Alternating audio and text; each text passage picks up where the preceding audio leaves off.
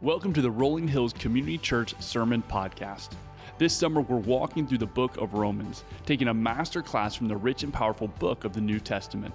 Romans is one of the greatest books of the Bible. It is the essence of the gospel and provides the rich doctrine of our faith. Romans was written by the Apostle Paul to the church in Rome, and God has used it to change the hearts of men and ultimately the world. In Romans, we see the impact of our sin, which reveals our deep need for God, and then the importance of living out our faith in Jesus today. Whether a lifelong student of the Bible to a first-time believer, this is a masterclass for everyone. Let's listen in.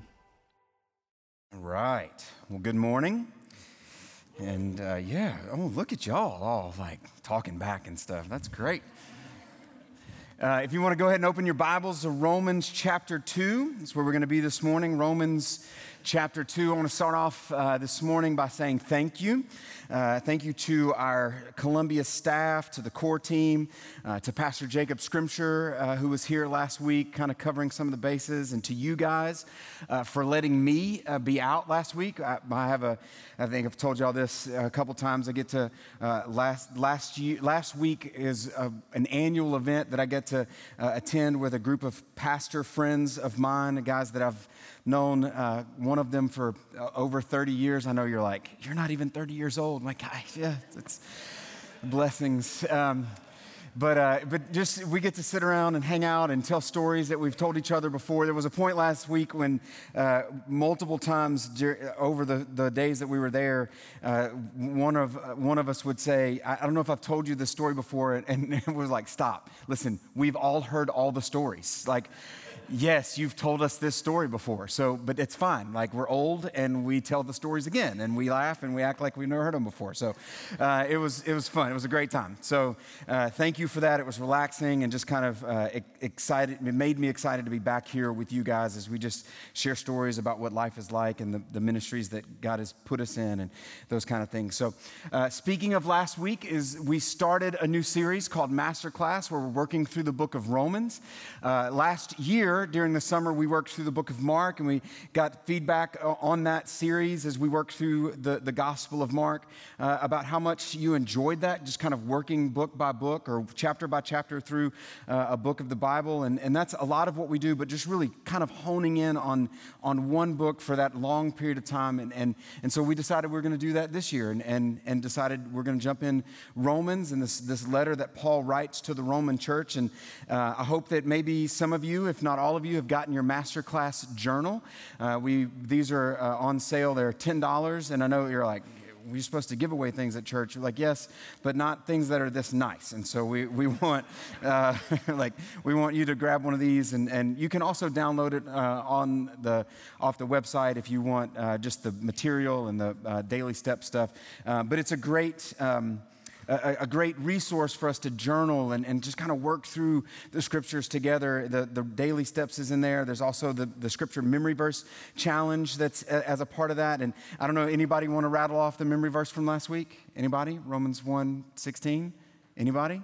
No, nobody's ready for that, right? But I wrote it down, so I don't have to rattle it off like from memory. Romans 1 verse 16, for I'm not ashamed of the gospel because of the power of God for salvation for everyone who believes, right? First to the Jew and then to the Gentile. And so over the next several weeks, we've got this week, you can see it on your worship guide as the verse for the week. It's Romans 2, 7 and 8 is the passage that we'll be memorizing as a body together. So reading scripture together, studying together, memorizing scripture together, opening up God's word together here on Sunday mornings. What an awesome time we have over the next several weeks as we study through the book of Romans. I'm really excited about it. So this morning, like I said, we're going to get into Romans chapter 2. And before we get there, just real quick, I want to kind of give us a recap, a little bit of what the book of Romans or where we've been so far. And I know if you were here last week, Pastor Jeff mentioned that St. Augustine was some of the places that in this passage, in the book of Romans, specifically chapter 1, verse 16 and 17, as a significant point of his, or actually not for him, but for Martin Luther, that was a breakthrough point. But for Augustine, for Martin Luther, all these individuals that throughout history, that Romans has been a significant part of their story in coming to faith in Christ and their growth in their relationship with Christ. And in Romans 1:16, the passage that we just read, and verse 17 was one of those places for Martin Luther, the reformer that kind of led to even the fact that we're here this morning as a church together. This passage in Romans 1, chapter 1, verses 16 and 17. Verse 17, it says, "For in the gospel, the righteousness of God is revealed." And it says that the righteous would live by faith first to last. As it is written, the righteous live by faith. And so that was a key passage for Martin Luther. And other places, other individuals, Luther continues, he talks about just how important this passage, or how important this book is. He says this letter, the letter to the Romans, is really the chief part of the New Testament, the purest gospel. And it is worthy not only of every Christian should know it word for word by heart, but to occupy himself or herself with it every day as daily bread for the soul. It can never be read or pondered too much. And the more it is dealt with, the more precious it becomes and the better it tastes. John Calvin, who kind of a contemporary with Martin Luther, says this, that he says, when anyone understands this letter, the letter to the Romans, he or she has a sure road open for him to understanding the whole of Scripture. Kind of a more modern, somebody in 2002, the authors Gordon Fee and Douglas Stewart said that this letter is arguably the most influential book in Christian history. Perhaps the most influential book in all of Western civilization. J.I. Packer, the pastor and theologian, says that all roads in the Bible lead to Romans. And all views afforded by the Bible are seen more clearly, or most clearly, from Romans. And when the message of Romans, listen to this, when the message of Romans gets into a person's heart, there is no telling what will happen. Frederick Godet says this, that spiritual revival in the church will be connected with a deeper understanding of the book of Romans. And Tim Challis, a modern, current author and a theologian, says this, that this book, the Romans, is a book of doctrine. It is a book for the church. It is a book of life, and it is a personal letter. And of all the things that are said about it, that I would say that, and it carries so much weight, the book of Romans carries so much weight and has had so much influence on the lives of so many people. But what I would hope for us as we work through it over the next several weeks, as we've traveled through the summer and I guess really 14 weeks that are left as we wrap this up, that really those words from Tim Challis would be what resonates in our heart, that this is a personal letter, that Paul wrote this letter to a church, to a group of individuals that are not unlike you and I this morning, that are a lot like us, that it is a letter that was written, a personal letter that was written from Paul to these individuals, to this compassionate letter, this loving and honest and often painful letter that draws their attention to who God is, that all of who God is, and what he wants to do in our lives as we follow him faithfully, this call to faithfully follow him. And I want to encourage you as we hear it preached on Sundays, as we open up his word during the week, that you would treat it just like, and to join me in treating it as this personal letter that Paul writes to the church and that God uses in our lives to open us up to the beauty and the majesty of who he is and all that he has for us in the lives that he's given us. Not in some moment in the future, that we would see this as a letter for us today, where we are right now. Not the journey that we're in the moment that we're on in this journey, not some moment in the future, not some journey that we hope that we're on, but where we are today, that we would hear this word and receive it and be transformed by it in this moment today. And as we look at it and kind of diving into Romans chapter 2, we're going to read these first 5 verses, And then a couple of things, if you want to follow along on your worship guide, that I want to point out from really these first 5 verses. There's no way we can go through all of these verses in these chapters, so we're just going to focus on parts of it when we gather on Sunday mornings. And I want to encourage you to read through it as you exit here and read throughout the week in our daily steps. So Romans chapter 1, verses 1 through 5, this is what it says. He says, "You, therefore, have no excuse. You who pass judgment on someone else, for at whatever point you judge another, you are condemning yourself, because you who pass judgment do the same things. Now, we know that God's judgment against those who do such things is based on truth. So when you, a mere human being, passes judgment on them and yet do the same things, do you think that you will escape God's judgment? Or do you show contempt for the riches of his kindness and forbearance and patience, not realizing that God's kindness is intended to lead you to repentance? But because of your stubbornness and your unrepentant hearts, you are storing up wrath against yourselves for the day of God's wrath, when his righteous judgments will be revealed." Let's pray together. Jesus, we thank you for your word, and God, just the whole Bible that tells us all of who you are. And we know that you've given us scripture from Genesis to Revelation to show to us, to tell us who you are, that everything that we need to know about who you are and all that you've desired for us to know is right there in Genesis to Revelation. But God, we see throughout history how this book, how the book of Romans, that this letter that Paul writes to the church of Romans that is inspired by your Holy Spirit, has been used in so many lives to transform their lives, to transform history. And God, we pray this morning that we would approach these passages with the weight that they deserve. And God, as excited as I am to open up Romans and work through it over the next several weeks, God, I do approach it with a humility that, God, just the reminder of the weight that it carries. I can't forget about it. I can't get over it. God, I pray that you would give us wisdom to see your word, to open our eyes to the beauty that's here. Help us to see what you're calling us to in these passages. And may we be faithful to follow you no matter what the cost. It's in Christ's name we pray. Amen and amen.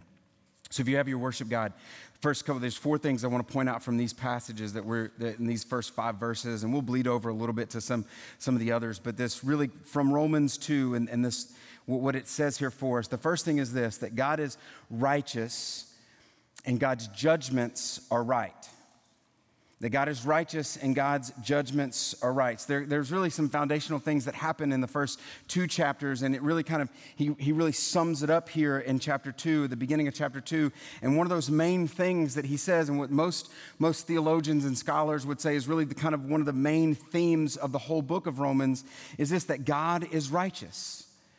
That God is righteous. In Psalms 119, verses 37 through 38, he says this, that you are righteous, that David declares, the psalmist declares that you are righteous, Lord, that your laws are right, your statutes you've laid down are righteous, and they're fully trustworthy. The righteousness of God is one of the most prominent and important aspects of his character, one of the most prominent aspects or attributes that we see throughout Scripture.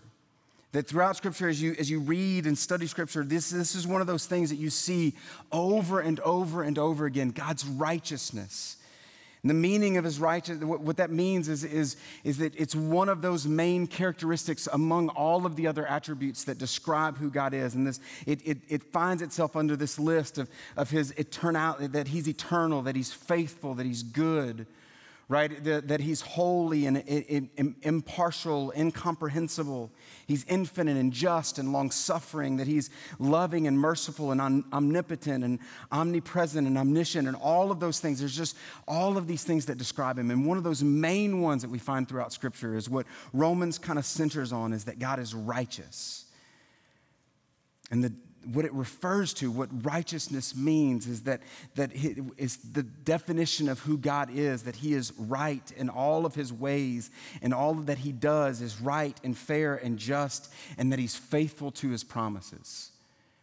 For God to be righteous, it means that everything that he does is right. That there's not a moment that God has made a mistake. And so we can look all throughout history, we can look out Scripture, we can look through our lives and say that in all the things that God does, all the things that God, all of his ways, all of his words, all of the things that he's done, everything that he does is right. All of his judgments are right, and he fulfills all the promises that he makes, that everything that he does is right. That's what makes him righteous. Always right. He always acts in perfect goodness in relation to his creation.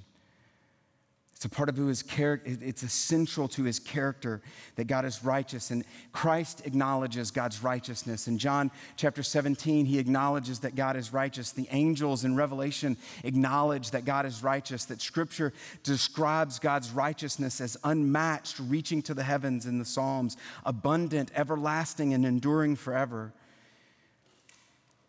The psalmist says that as you read through the Psalms, it says that God's righteousness is exhibited in his words and his commandments and all of his ways and in his judgments.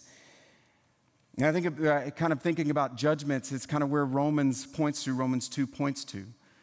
When we look at Romans 2, he's right in all of his judgments and all of the judgments that he lays, and what we understand about God and who he was and is and will always be is that he's righteous in the judgments that he makes on the things that he makes judgments on, right? They're always fair and just. But that, truthfully, if we're honest with ourselves, is not the best description of who we are. That God makes judgments and all of his judgments are right and pure and just, but that's not true of me all the time. Not all the time. Most of the time is what my wife would say, that your judgments are just so almost all the time great.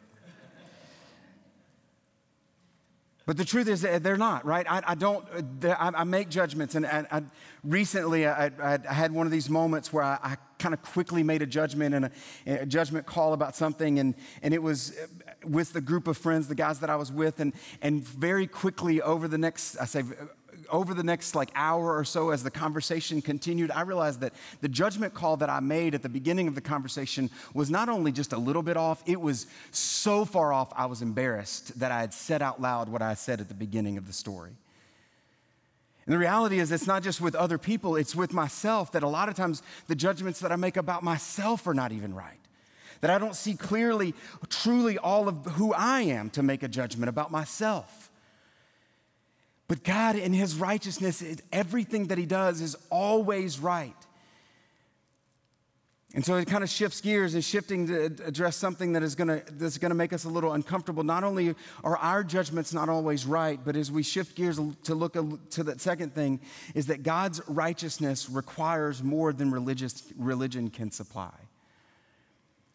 That a lot of times what happens is that I think that I can make a judgment call or I can look at these things and make this judgment call and I'm right, but a lot of times what I'm making in this judgment call is so far off based on my own assessment of who I am and what I can do to make things right, that I miss the whole picture. And a lot of times I'm basing that judgment, I'm basing my righteousness on the things that I can do. And it hurts to really understand that it takes this reality of God's infinite righteousness and how humanity rejects God's righteousness. Chapter 2 brings this shift in this conversation that requires us to stop looking out there and say that the problem is in the people out there, but look to us and to point our fingers and our attention to our own hearts and say the problem is not out there, but it's in here. That as I look and say I make judgments on the people out there, what Paul's doing and what was required of us in this passage is to stop looking out there and make judgments of people that we assess as doing the wrong things out there and point our fingers back to ourselves and say, it's us that's the problem. It's not them, it's me. Tim Keller says this, that Paul shows how the pagan and Gentile world has rejected God and has been given over to their godlessness and their wickedness that they themselves have chosen. And the religious people that Paul's writing to react the same way that religious people react today. They would say, yes, of course God's wrath lies on the immoral pagan, the one who lives a life of debauchery. And then and now the religious people would agree that Paul's assessment of Romans 1, and sadly, they would be missing the whole point. You see, the opening verses of chapter 2, but Paul's taking it right to the religious, the self-righteous folks that are in that he's writing to, but also he's pointing his fingers right at us in this room. He's pulling no punches. He's pointing directly to the ones that are reading this letter, shaking their heads, saying, with that smirk on their face, saying, I told you that they would get what's coming to them. But he's also talking to us. He's also talking to the ones of us here that think that we have it all together because we compare ourselves to the people that are around us rather than to the righteousness of God that is actually the standard that we judge ourselves against. It's interesting to me when I look at the way that I compare myself to people, and I think in general the way that we compare ourselves to people is that we compare ourselves to the best of everyone when we want to complain about something that we don't have. Right, when I flip through social media and I like things that really I'm despising when I like it, right, because they have something that I don't have, I'm comparing myself to the best in those places. But what I do when I want to make myself feel good is I compare myself to the worst of people and try to prop myself up and say that I'm better than at least these people. I'm better than this person that's a liar or a murderer or a thief. And I can compare myself to those people in those places and prop myself up and say that I'm righteous because I'm better than them. Right? The problem is that we don't realize that we have the same problems that those people that we're pointing out, they have as well. That it's not an outward problem, it's an inward problem. The problem is that God's not just looking at our hands and our self-righteous claims of all the things that we've done. What he's doing is he's looking at our hearts. And what he's doing in Romans is the same thing that Jesus did in the Gospels, and he calls the Pharisees whitewashed tombs. That it doesn't matter how clean it is on the outside, the reality is that on the inside is death. The inside of that tomb, there's death, and you can clean it up on the outside all you want, but the inside is death. You can tell me all the ways that you're good, but when you just clean it up on the outside and say you're good, but on the inside there's no life because you're actually not dealing with the actual problems, we're doing the same thing that these people that we're pointing at are doing. We're living a life of hypocrisy, is what Paul says later on in the chapter. It's sobering, or it should be sobering. The truth that we face as we really kind of recognize that the problem is not them, it's not something that's happening outside of me, that the problem is really in my heart. It's a sobering truth that I remember personally, and I've told you this, that if you've been around for a little while, I've told you this, that on June 10th of 1997, when I trusted Christ for salvation, after I really realized that it wasn't that I couldn't clean myself up enough, that all the things that I'd done, the list of things that I'd done, all of the things that I could bring before the Lord, it says that in Scripture, it says they were filthy rags. And I felt that. I realized that there was nothing that I could do to make myself clean before God. That I felt this unrighteousness, that I pointed at other people and said that this is what their problem, when I realized that it was my problem as well. It's a sobering reality that not only happened that day, but it's a reality of what happens on a regular basis. And if you want to know the truth, if you grab this journal that's mine and you turned it to Friday's entry, you would see there was a moment when I was writing and I realized what I was writing and what I was saying about what the world and the way the world looks was really pointing my fingers at my own soul. And God opened my eyes again here, recognizing that I have the same issues. Not just in the moment of salvation, but over and over again, these sobering realities that I'm powerless to do anything to make God happy. I'm powerless to do anything to bring God's salvation and favor on my life. It's all by grace that he rescued me and he rescues any of us. You see, religion is powerless to provide what we really need. It's powerless to save us from our sins. It's powerless to rescue and to redeem us and to restore us. In fact, I would say that religion probably makes us worse.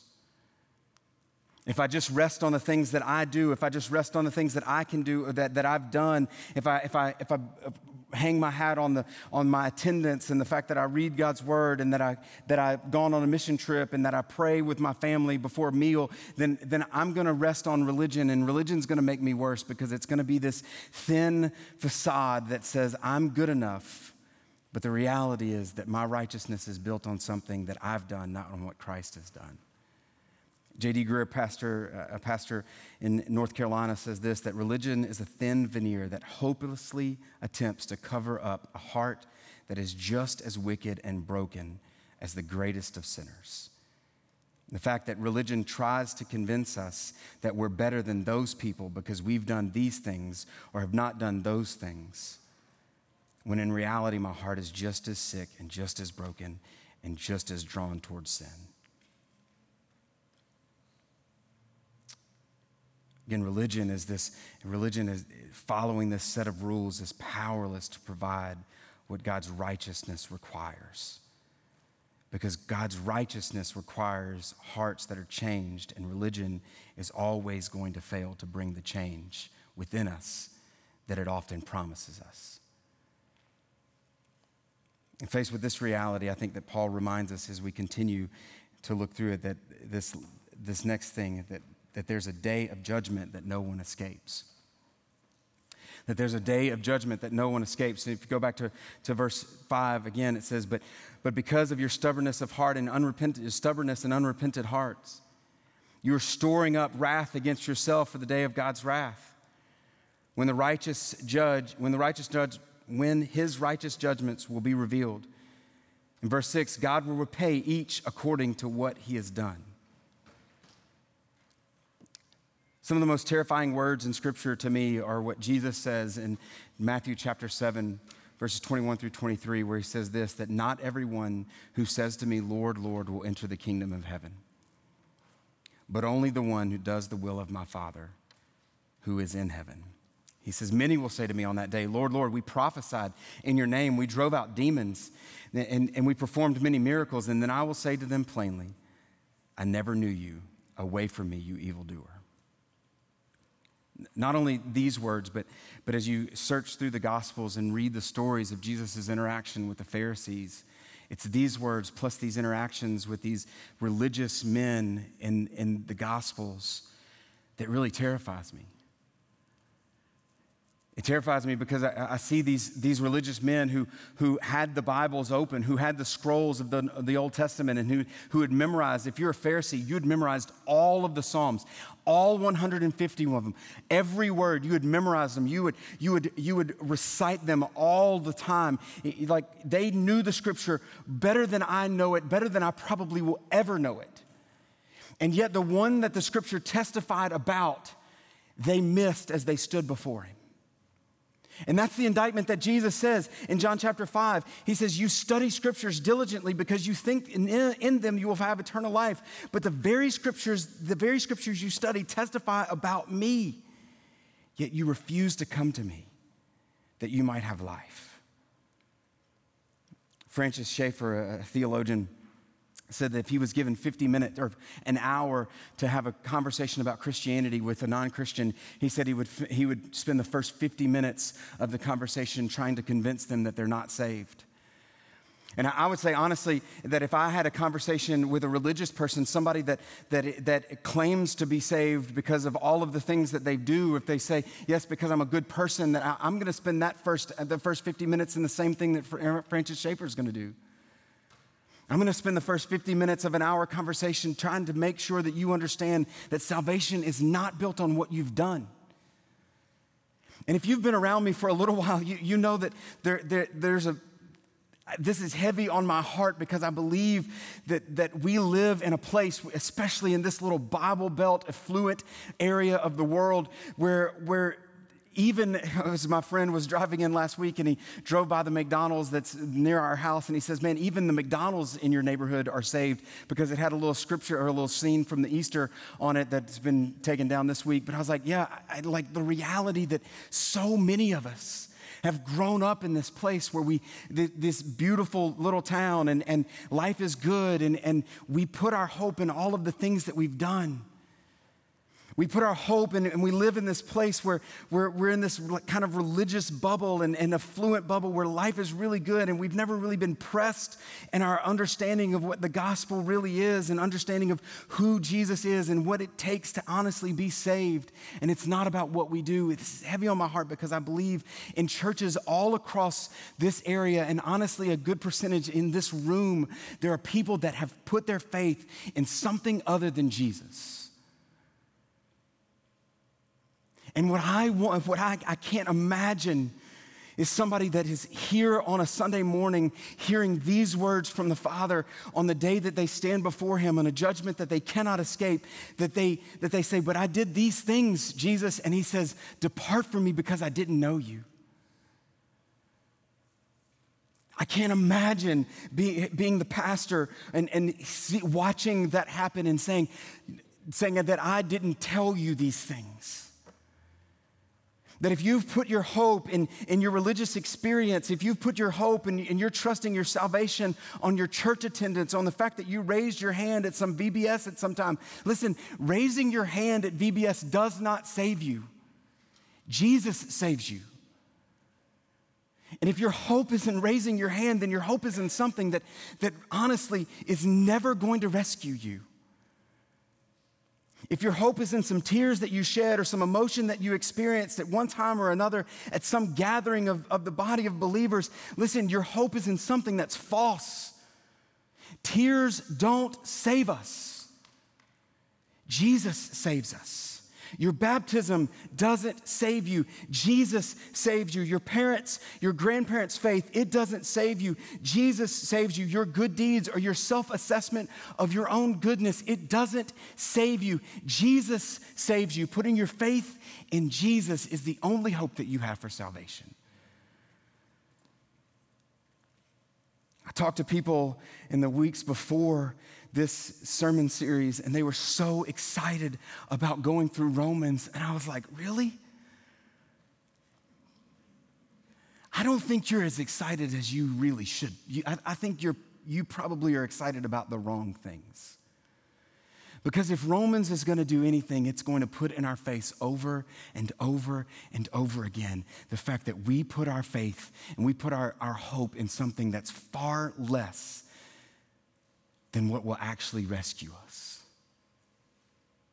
And what Romans does with great clarity over and over again is face us with our own mortality and the wickedness of our heart. And if you're excited about that, man, you got some weird things happening. But the joy that I do have is that there is zero chances that we're getting through the book of Romans without you hearing clearly that your hope is only ever going to be in Jesus.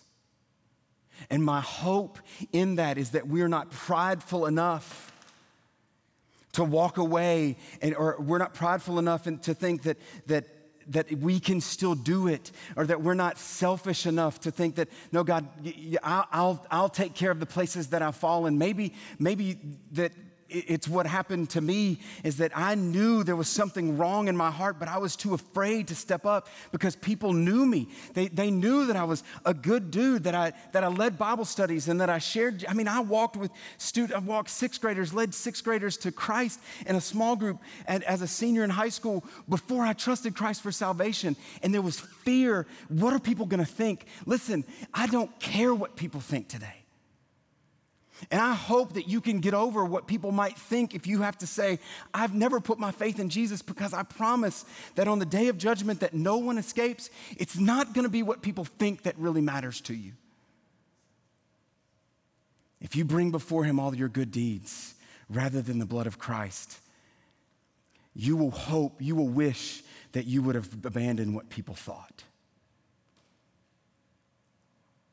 in light of putting your faith in Jesus.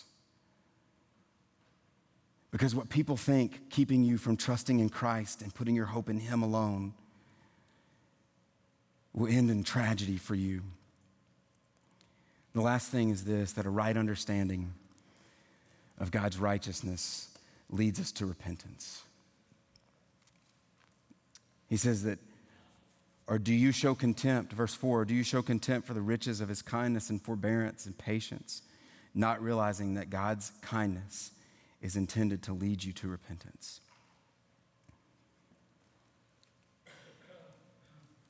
In a world that says if you don't succeed, you pull up your bootstraps, you buckle down, and you try harder, Paul's exposing our hearts and trying to help us see that there's a different way, that there's a better way.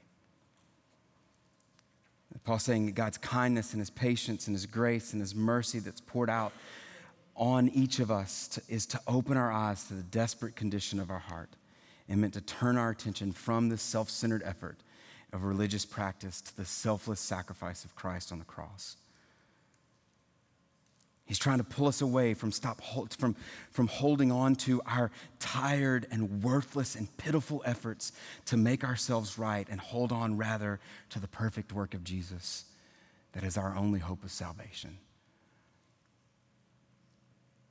And our response to this gracious and merciful kindness and patience is to repent, to abandon this old way of life and say, God, I've tried my hardest to put my hope in all these other things, but it can only be found in you.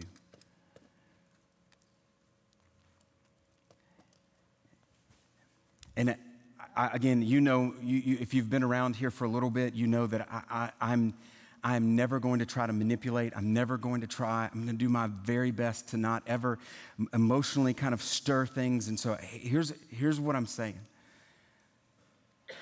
If God's working in your heart, and I believe that there are individuals in this room that fall into this category where we have put our hope in something other than Jesus Christ.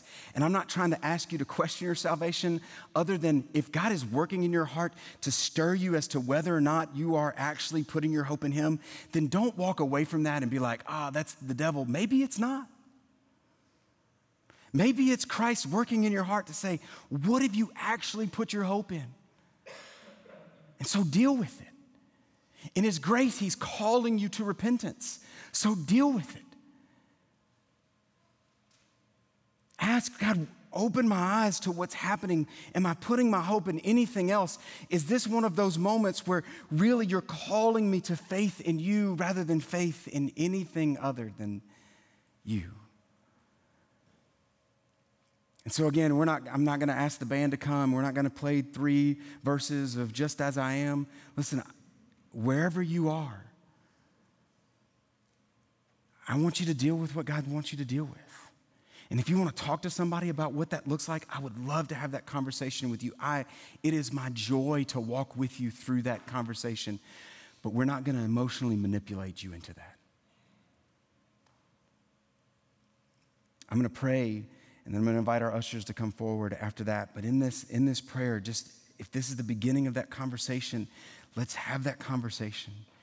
And then after the service is over, I'd love to talk to you about what it means to actually walk with Jesus and have a relationship with Him that's built on His sacrifice rather than the things that you may or may not have done. So let's pray together. Jesus, we thank you. We thank you for hard and painful moments when you throw your truth right at our feet, when you face us with the places that we put our hope in that are other than you. And this morning, God, I pray that as I'm sure that just like me 20 years ago, as you opened, God, by your grace, you opened my eyes to the fact that I was looking in every other category for salvation other than you. I'm sure that there are those in this room that have tried every other option and are banking on their goodness or their own religious experience, God. And I pray that by your grace, you would open their eyes to your salvation that comes through your Son and through only your Son. And God, would you do that in this room today and draw us to faith in you? It's in Christ's strong and mighty name that we pray. Amen and amen. Thank you for listening to the Rolling Hills Sermon Podcast. Share this episode with friends and family in your life. Make sure you subscribe to be notified so you never miss a sermon. If you are interested in learning more about Rolling Hills, download our Rolling Hills app, follow us on social media, or visit our website at rollinghills.church. The Rolling Hills Sermon Podcast is a part of the Rolling Hills Podcast Network, available on Spotify, Apple Podcasts, and Google Podcasts. Thanks for tuning in.